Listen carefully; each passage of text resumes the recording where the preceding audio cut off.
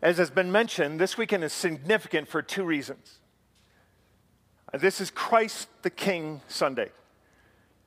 This is a Sunday where literally around the world, followers of Jesus across different Christian traditions are gathering together, celebrating the wonder and the reality that Jesus Christ is King over all creation.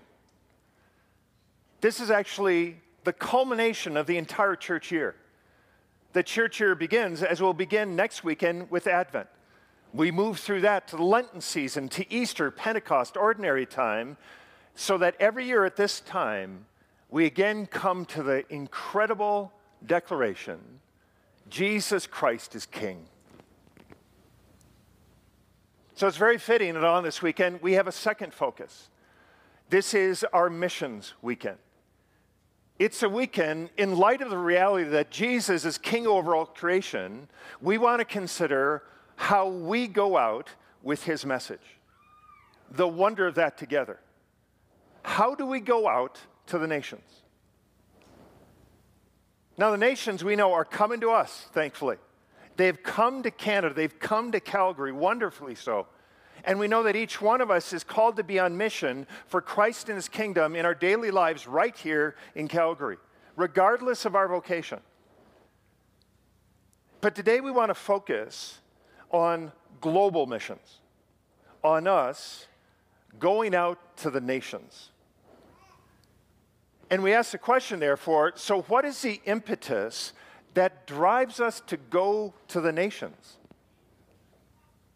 And to answer that, let's go to a very familiar passage in the Gospel of Matthew. Some of you know where I'm heading already. And at the end of the Gospel of Matthew, we're on the other side of the cross. Jesus Christ had been taken to the cross, crucified, died, and was buried. And then on the Easter morning, he rose again. And over the next 40 days, he appeared to his disciples and over 500 other people. Until finally, he gathers with his disciples on the Mount of Olives and gives them a charge, his final words, before he ascends to heaven. And this is what's recorded. This is in Matthew chapter 28. And as we hear it, remember, this is a word of God. This is what we read beginning in verse 16. Now the 11 disciples went to Galilee, to the mountain to which Jesus had directed them. And when they saw him, they worshiped him, but some doubted. And Jesus came and said to them, all authority in heaven and on earth has been given to me.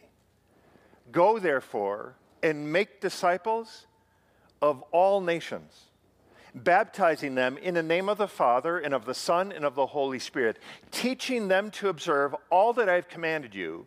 And behold, I am with you always to the end of the age. Now, you perhaps know that Jesus' words here are often called the Great Commission. And maybe if that term is too familiar to us, maybe we could call it the Magnificent Calling. But here's the thing about this commission, this calling. Many presume that this was a new commission. Really, that this is the first time that this commission is given in Scripture. And I want us to be clear, it's not. And really, in order to see that, let's see Jesus' commission here, this calling, in its context. And to do that, let's remember what the grand story of Scripture is. We have 66 books in Scripture, but together they form what really is a grand story of 4 themes. And really, the first theme of the story of Scripture is this: it's creation. That God has brought all that exists into being, and that he then identified a species upon whom he would place his image, that they would be unique among all species. They would bear the imago Dei, the image of God. And they would then walk in this blessed relationship with the God of creation, so that the world was made for human flourishing, so that you and I, we could live in joy in the presence of our Maker. The first theme is creation. But then the second great theme of the story of Scripture is the fall. Because humanity turned from God. We rebelled against God. We sinned against him. And that just didn't bring personal consequences. It brought cosmic consequences. It brought death. And so after the fall, the picture is not one of humanity. It's not one of Adam, now lost, trying to find God in the garden. No. Rather, the picture is Adam now hiding from God. And it is God who seeks him out. In fact, this is how it's described. This is in Genesis chapter 3 and verse 9. It says this. But the Lord God called to the man and said to him, where are you? And so understand this. From this time on, the heart of God is that he seeks us out. God pursues us because he has a plan for reconciliation. There was creation, there was a fall, but then there's the third great theme of the story of Scripture, it's redemption. And we see it beginning when God chooses a man named Abram. He would be renamed Abraham. And God chooses Abraham and his descendants, the people of Israel, not to be just some isolated people who could really enjoy the blessing of God just for themselves. No, he chose them to be the source through which he would bring all people, all nations to himself, back into this reconciled union and relationship with God, along with all of creation being transformed. In fact, that's what we read. A bit farther in Genesis, this is chapter 12, verse 3, it says this. God says to Abraham, in you, Abraham, all the families of the earth shall be blessed. So understand this, God's intent was never just to pick this people of Israel, just so Israel could have this kind of huddled, safe, blessed gathering as themselves, as if they were the only people God cared about. No. To the people of Israel, God would express this calling. This was through the prophet Isaiah. Listen to what he says. This is in Isaiah 49:6. God said, I will make you as a light for what? The nations, that my salvation, my deliverance, my rescue may reach to the end of the earth. Which tells us, friends, that when Jesus then gives this great commission in Matthew 28, he's simply redeclaring what God always wanted from his people, to reach the nations. But as we read the Gospels and in Jesus' encounter with the Jewish religious leaders, the scribes, Pharisees, and others in that time, although there was a remnant of Israel who really sought to live out this commission from God, the leaders of Israel largely, they weren't a reconciling community. They weren't looking to bless other nations, draw other peoples to God. So it therefore need to be one seed of Abraham, that the great salvation, rescue, and redemption would come through. Jesus Christ, this child of Abraham, who would be the hope of the world, who would, through his life, death, and resurrection, provide incredible, personal, cosmic redemption, eventually where all of creation is restored. And for us, it's through faith in him. That's why the Apostle Paul would therefore declare to us and to all who follow Jesus these words. This is in 2 Corinthians 5:19. Paul says, in Christ, God was reconciling the world to himself. That's what God desires. There is creation, there's fall, there's redemption, and then really the fourth great theme of the story of Scripture is this. It's restoration. We could call it new creation. Because although this restoration, this new creation, it won't come fully until Jesus Christ finally returns. Even now, though, this restoration, this new creation has begun. Which is Jesus' declaration when he said, pray this way, thy kingdom come on earth as it is in heaven. So in other words, friends, the united testimony of Scripture is that our God has from the beginning, throughout the Old Testament, been on this Matthew 28 mission to reach all nations, to draw all of creation to himself. That's why Margaret Bogdan puts it this way. Mission is not primarily the activity of a church, but an attribute of God. Because God, understand this, is a missionary God. Okay, so we've got that. Four great themes of Scripture. The grand story of God's Word. And all that then is really brought to bear when we consider Jesus' Great Commission from Matthew 28. Because Jesus here says in Matthew 28, at the end of his earthly ministry, okay, I want you, my followers, my disciples, I want you to be the instruments, the message, the messengers of my kingdom.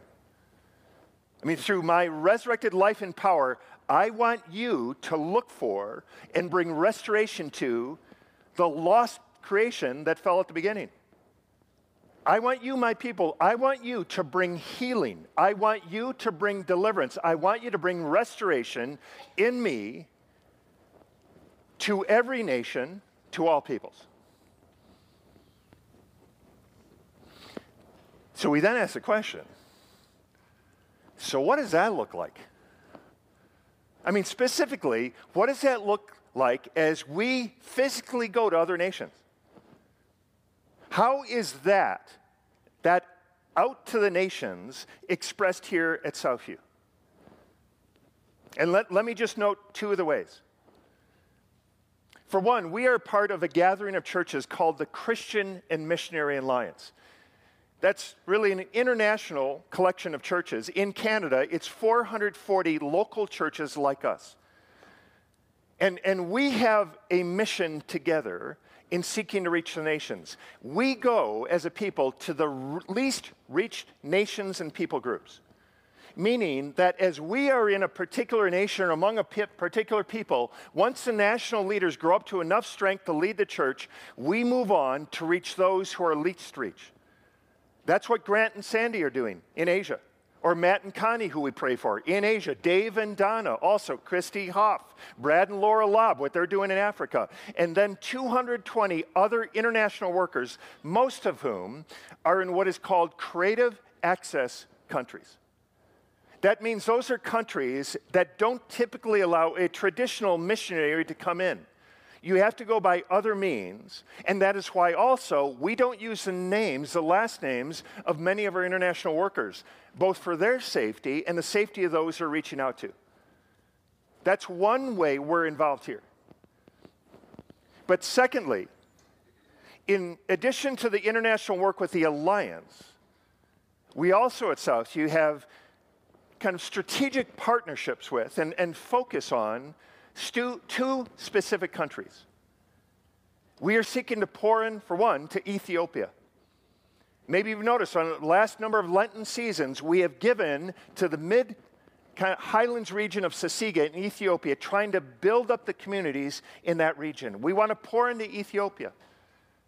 But then secondly, we want specifically to reach out to, with the love and reality of Jesus, to Costa Rica. Now, if you can't picture Costa Rica, it's just south of Mexico there, just above Panama. Now, understand this about Costa Rica. 22% of that population lives in poverty. And we've sent a number of teams down there. We have a team going again in February. And over the years, there's been, we'd call it a providential partnership with a ministry called Moviendo Esperanzas, which means moving hope. And here's the great thing this weekend. We have 3 of the leaders from that ministry up from Costa Rica in Calgary this weekend.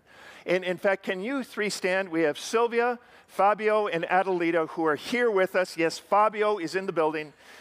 Can you welcome them? And Adelita, I want Adelita to join you here for a moment so you can hear a bit of what's happening there, how we're partnering. We are so thankful we're here. Thank you. You are here. And we are so sorry there's so much snow. Yeah. We did what we could. But we're glad you're here. Yeah. And you need to know this about Adelita. Adelita, for a number of years, was working her job, and God called her to begin a new ministry about 15 years ago to go out in faith and start Moviendo Esperanzas. Yeah. And there's really a threefold emphasis to what you're doing there in Costa Rica. Can you share about those 3 emphases? Yes, we work on health, education, and community development.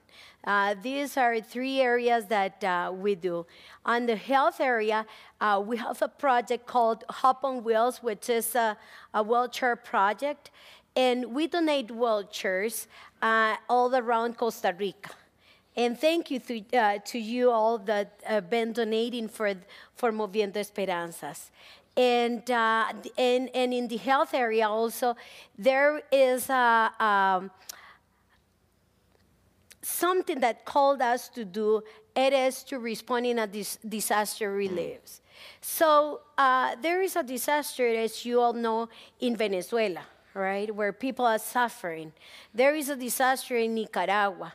And more, we're here in more countries in Latin America coming into economic and political situations.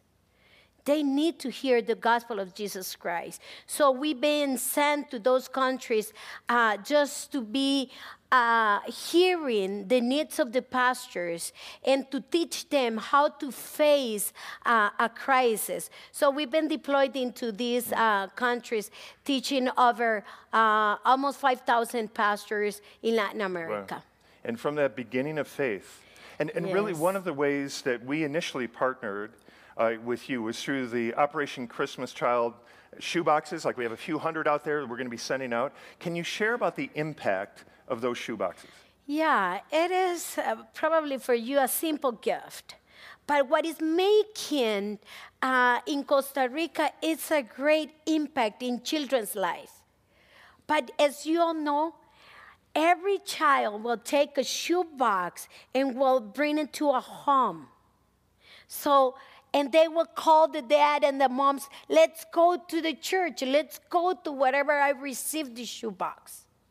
So it's reaching out the families, the communities. For example, for us it's a tool because it doesn't end only with the shoebox. That is the beginning. Because there is the greatest journey, which is the discipleship program that we developed. And with the program, we go to the public schools that we can now, right? And we say, okay, this is the shoeboxes we want to distribute for all the students. Let's say 900 students. This is how we started in one of the public schools. Because at DHL, the transportation company, they asked us to do that. Can you imagine? Mm-hmm. That is God. Oh, yeah. Right? So we were in that public school, and not only the children heard the gospel of Jesus Christ, but the teachers, the principal of the school. And then what we were seeing is that they were calling us for us to pray for them. So people started coming to know the Lord, and people are starting to say, reconcile with God. So this is the call. And this is what we're doing now. Right on. And so from that, just a simple shoebox, open the door to over 900 students and faculty being discipled in a public school. I mean, God's hand in this. Yes. And along with that, Adelita, you've mentioned that the way we need to minister now is changing, even in Costa Rica. Yeah. That the initial lead, can you share about what is changing in that way? Yeah, I will say that back in the 80s, we were going out to parks and to preach the gospel. I was doing my testimony and all other friends and with a lot of youth. And people would come to know the Lord. But now, that is changing a lot. People are expecting to be rich in a tangible way. So if you have arms, you can hug. If you have ears, you can hear their needs. And if you have food to give, just do that. Like as in Costa Rica, as you see the jewelry I'm wearing today, is beautiful, right? Those are made by the Virtuous Woman Project. So we reach the ladies in the Caribbean and now in the north part of the country. And we teach them how to do craft. And they make it and they sell it. So it is a meaning for them. They now are saying, I cannot believe that out of my hands, beautiful things can come out. And it doesn't finish there because we share the gospel of Jesus Christ. So the gospel of Jesus Christ has to be in all the things we do. Wow. Yeah. Amen. Yeah. And Adelita, again, started this just in faith, moving out, and now Yeah. literally reaching nations Yes. with that. And the great thing is Adelita, Sylvia, and Fabio are going to be at a table down at the south end of Cardo by the shoeboxes.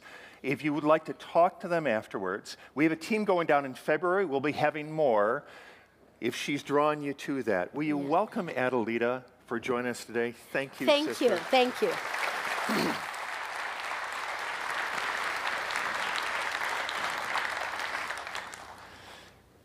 As is often said about Adelita, she would actually have an impact if she had some passion about this, don't you think?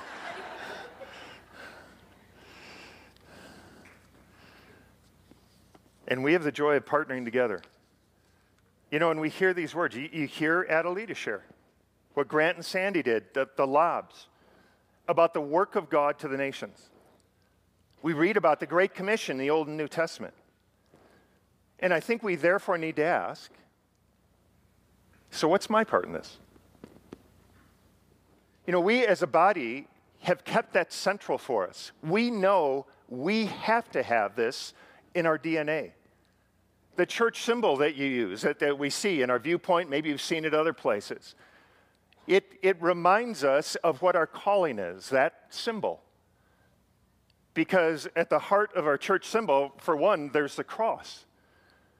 And that's to remind us that above all, we're to walk in that up relationship with God, the gift of walking with Him. Secondly, there's the circle of the symbol. That to remind us we're not to walk alone in this, but together, with one another, encouraging one another. But doesn't stop with up or in. Then there is out. The arrows of the symbol are to remind us that we are called by God to go out. That has to be what we're about as a local church. Up, in, and out. And so again, we ask, if that's collectively our calling, what's my part? So before we come to communion and receive that together, I want to do that. I want to ask that question. I want to consider what then is my part in this magnificent calling.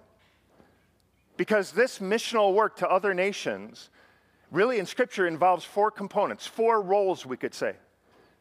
And therefore we each need to identify what is my role in this work. Four roles. The first role is simply this. Somebody has to send. Somebody has to send. Like just one example of this in the New Testament is the church in Antioch. Maybe you recall that the church in Antioch was the first place where followers of Jesus were actually called Christians. And this is what was taking place as the church of Antioch was being prompted to reach the nations. Acts 13, verse 2 says this. While they were worshiping the Lord and fasting, the Holy Spirit said, "Set apart for me Barnabas and Saul for the work to which I have called them." Then after fasting and praying, they laid their hands on them and they sent them off. So being sent out by the Holy Spirit, they went down to Seleucia, and from there they sailed to Cyprus. And so just want us to be aware, when we send an individual or a team out to the nations, there are two senders. There is us, there is the church, but understand this. It is actually the Spirit, the Holy Spirit, that is sending them.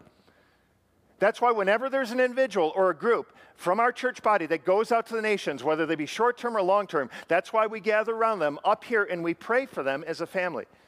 Because we are called as a body to send them out knowing it is the Holy Spirit who is actually sending and empowering them. Amen? So that's the first role, to send. It's a work of the church and of the Spirit. But there's a second component or role that's required as we go to the nations. Somebody has to give. Someone has to give. You know, in 1 Corinthians 16, the Apostle Paul, he's exhorting the church in Corinth. Again, Corinth was in Greece. To join in giving to the church in another nation, in Palestine, in Jerusalem, which at that point was in an impoverished condition. And so listen to Paul's guidance to this church in Corinth. This is 1 Corinthians 16:1. Now, concerning the collection for the saints, that's a collection for the followers of Jesus in Jerusalem. As I directed the church of Galatia, so also you are to do. On the first day of every week, meaning when they would gather like this for worship at the start of the week, each of you is to put something aside. and store it up as he may prosper. Okay, so Paul kind of modeling and teaching here. If we're going to reach the nations, church, it requires our financial support, our generosity, our giving from each of you, he says. Doing it in a planned way, planning now what I will set aside in financial support. That's what Paul called them to do in Corinth. So you ask the question, okay, so what happened? How did they respond to that call? Well, really the follow-up to that story is given in Paul's second letter to the Corinthian church. This is what was taking place. 2 Corinthians 8, verse 3. Paul said, "For they gave according to their means, as I can testify, and they gave beyond their means, of their own accord." Listen, they were begging us earnestly for the favor of taking part in this relief of the saints. So you got this picture?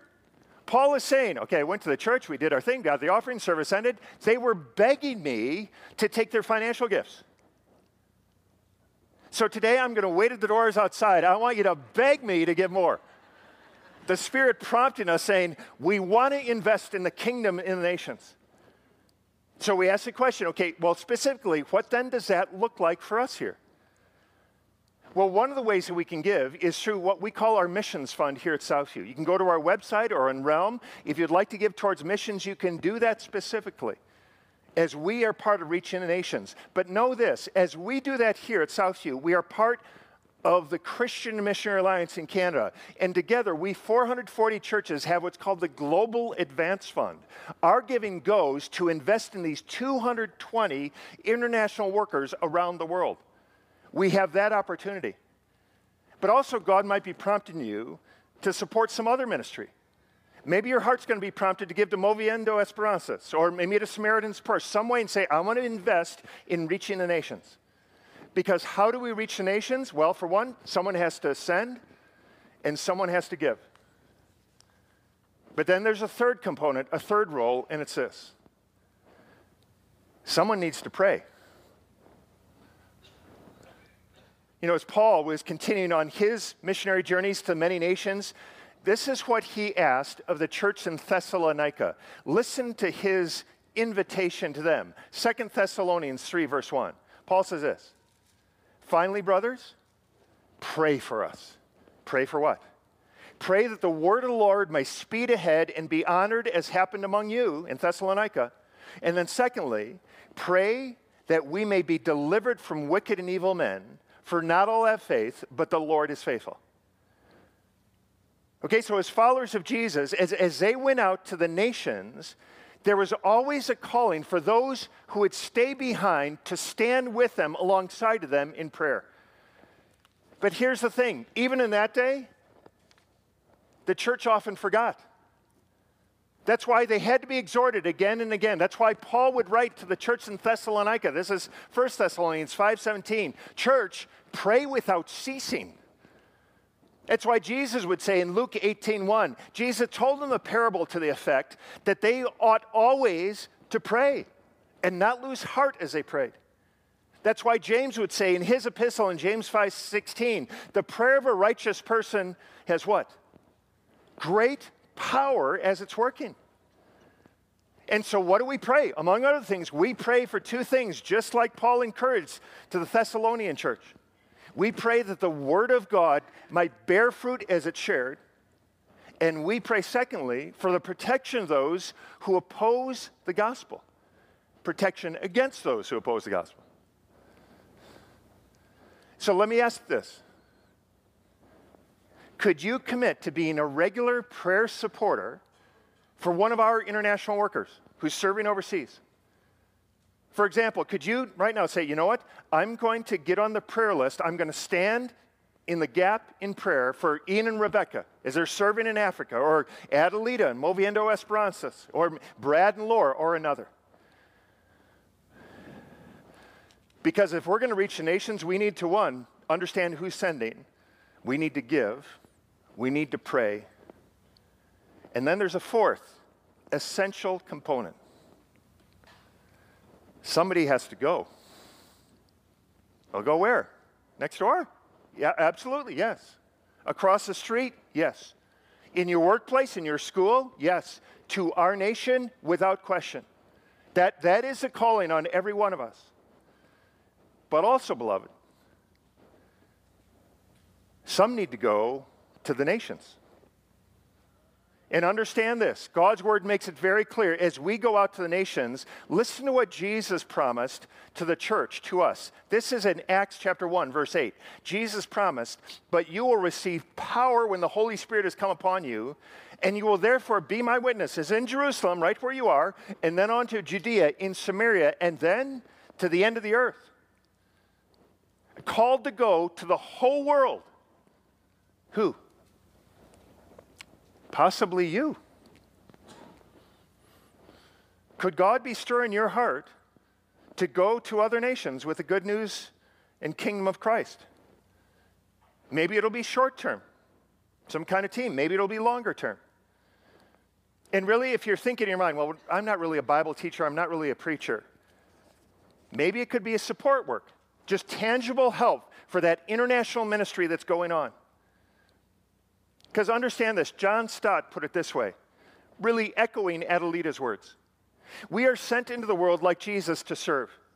For this is a natural expression of our love for our neighbors. We love, we go, we serve. And it is also true that the gospel lacks visibility if we merely preach it. And it lacks credibility if we who preach are interested only in souls and have no concern about the welfare of people's bodies, situations, and communities. Which means for us, friends, those with entrepreneurial skills, they are needed in the nations. Financial capabilities, maybe a tradesperson, business acumen are needed overseas. So are you open to saying, "Yes, Father, I'll consider that"?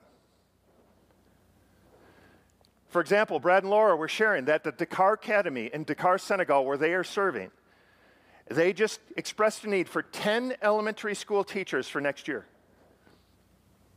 Could that be you? Maybe saying, you know what, I'll give a year to the nations in this way. Or might it be somewhere else? Will you take the next step in discerning?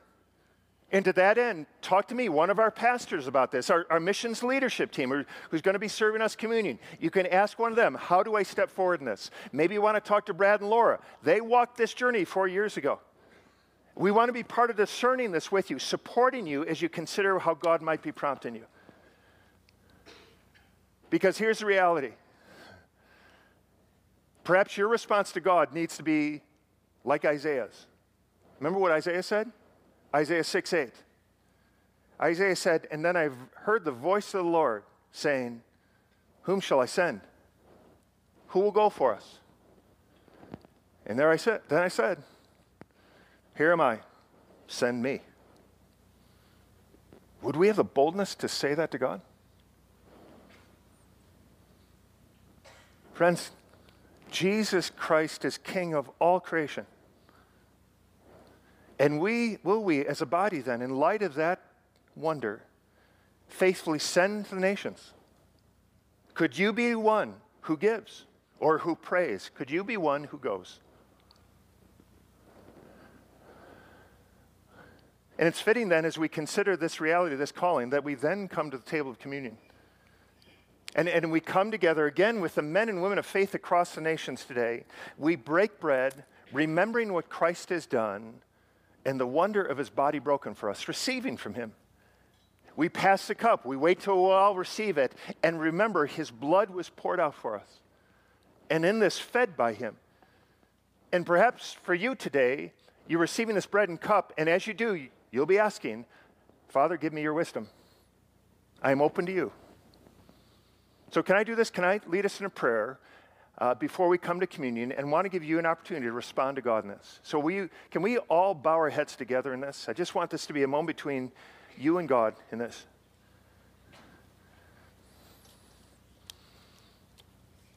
And again, I'd ask you this. What is God saying to you right now? Is he prompting, is he put on your heart in some way to consider praying or giving or going? In fact, would you do this? If God is stirring your heart in one of those three ways, If you are open to considering how he's prompting you, would you do this? Would you just, between you and God, our heads are bowed, would you just raise your hand up to God? As a way of physically saying, yes, Father, I'll be open to you. And so, Father, we come praying where we are hesitant that you would give us a boldness and courage. Oh, Father, we would ask, by your grace, would you bless us with the gift of demonstrating Christ, expressing Christ to other peoples and nations? Would you even today be prompting us to pray and give and go with boldness, we pray. And so as we come to this table, we do with thanksgiving, praying you would feed us in it and lead us to yourself and to our King, Jesus, our Savior. And all God's people say, amen. Let's come to the table.